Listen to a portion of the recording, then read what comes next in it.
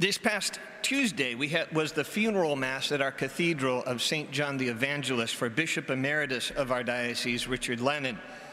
And there was a good number of bishops there from both the East and the West, and a lot of priests, and there were a lot of seminarians, deacons, and deacon candidates and their wives, religious, and the bishop's family and friends, and quite a bit of the lay faithful. There were so many priests that the seating for them extended 3/4 of the way down one section of the cathedral. And the cathedral's much bigger than ours, so maybe it would be like this section here all the way back to our doors. It's quite a lot of priests. And I was sitting way at the end, and it just turned out that I got to sit between Father Pfeiffer and Father Kovacina. So we couldn't see much. So it was great that at the end of the Mass, in the program, it said that as long as you turned the sound off all the way, those in attendance were invited to watch the interment of the bishop, which was being live streamed on iPhones.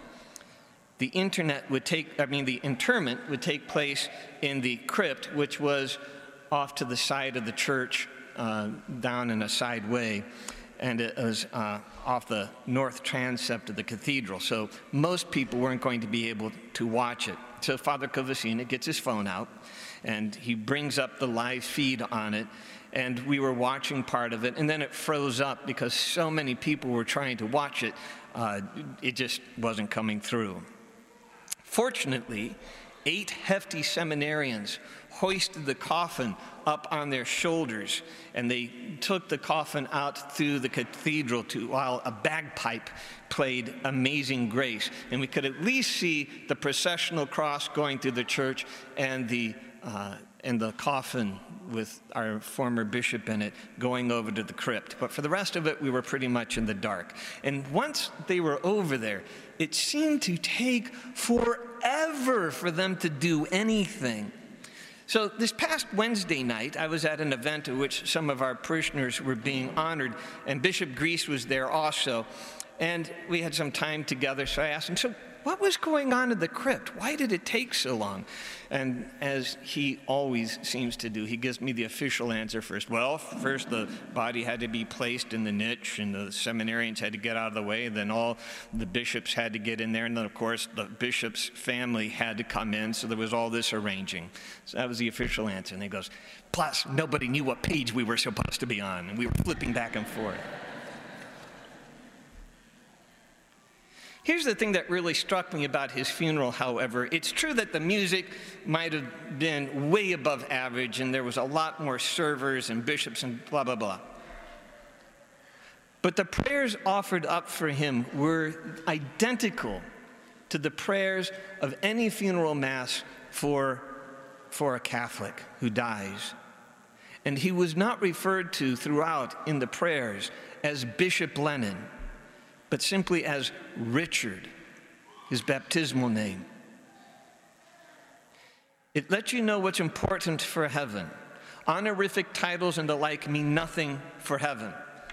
The bishop was baptized as Richard, and he went into heaven as Richard.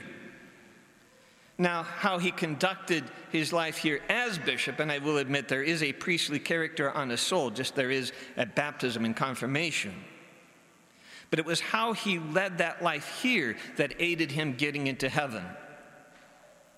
But he got in as Richard. And it's a good thing to know what's important in order to get into heaven. The Sadducees are trying to trip Jesus up, wasting time and thought on technical questions that does not get a person into heaven or mean anything to heaven. Marriage laws are for this life, not the next. And what you did in this life as Mr. and Mrs. will have an effect on how wide the pearly gates open for you or not. But these titles and commitments are not a thing of heaven. For these reasons, a person cannot be too careful about how they identify themselves. What is most essential about you? What makes you who you are? As much as I hate political correctness in most instances, one good thing of the movement was that it recognized a person as a person before I'd identified a person with something about them. For example, there was a reminder that handicapped people are not to be identified with their handicap, but that they are a person first and then have this challenge. And so we were encouraged to say, people with physical challenges. They are people first, and then something about them comes after. The challenge in the combined first reading today with the gospel today challenge us to discern who we are and the essence of who we are. What is worth living for and what is worth dying for? What is worth fighting for and what can be let go? What is good, really good, perhaps, for this life? And what is imperative for the next? Identity politics, race, political parties, anything that demarcates us as us versus them is likely not something essential to your existence and has little bearing on eternity other than how we live them. None of these things are typically worth shedding blood over. Titles, wealth, power, talent, mental abilities, and even a level of good looks need to be lived well here in order to obtain the promises of heaven, but they are not essential to who you are in and of themselves. They do not make in and of themselves one fit for heaven or not, and none of them by themselves are worthy of martyrdom. That all of these things are how far too many of our fellow citizens identify too closely with themselves is the exact reason why it's so difficult to rid our nation of the culture of death. If we can say that a human person is one who must first look like or act or think or possess as a primary ingredient for what it is to be a person, and to be afforded basic human dignity, such as life, then it is far too easy to identify individuals and their personhood with these things. It's a step toward a culture towards death. If people are persons because of their functions and their benefit to others, then the number of individuals who can be marginalized, ill-treated, or even killed will continue to grow greater in number. But thanks be to God, He has revealed to us our true nature and what gives us status as persons. We are persons by nature, and by nature a right bearer and a bearer of human dignity, because I am, not because of what I can do. We are persons because we were first made in the image and likeness of God. From the first moment of our conception, we have been given human dignity. We are persons because I am His son or daughter. That's something worth dying for. The 7 brothers and their mother in the first reading are willing to be tortured and killed because they knew that it was essential to their human dignity and personhood and to get into heaven to identify with these things, with God and His laws. If a society is willing to give up its basic human dignity, rights, and personhood, it will fall under its own verdict.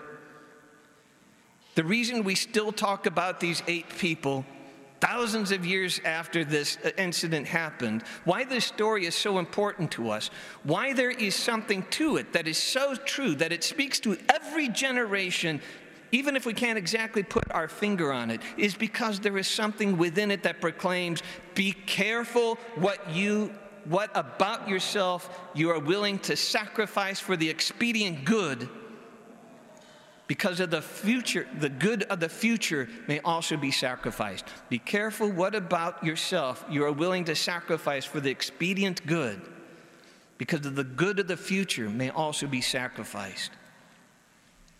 There is a core value that should never be sacrificed under any circumstances, because it can boomerang.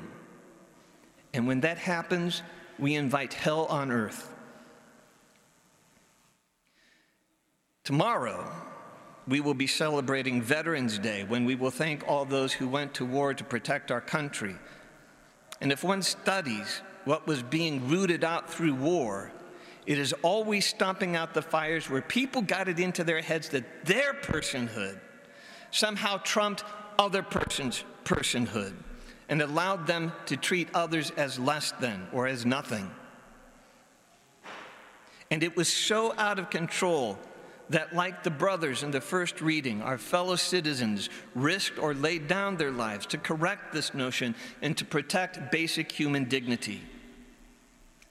We are grateful to our veterans, whom we honor tomorrow, and for all who risk everything, from life to ridicule every day, in the protection of the dignity that God gives every human person who, by their being, are made in his image and likeness.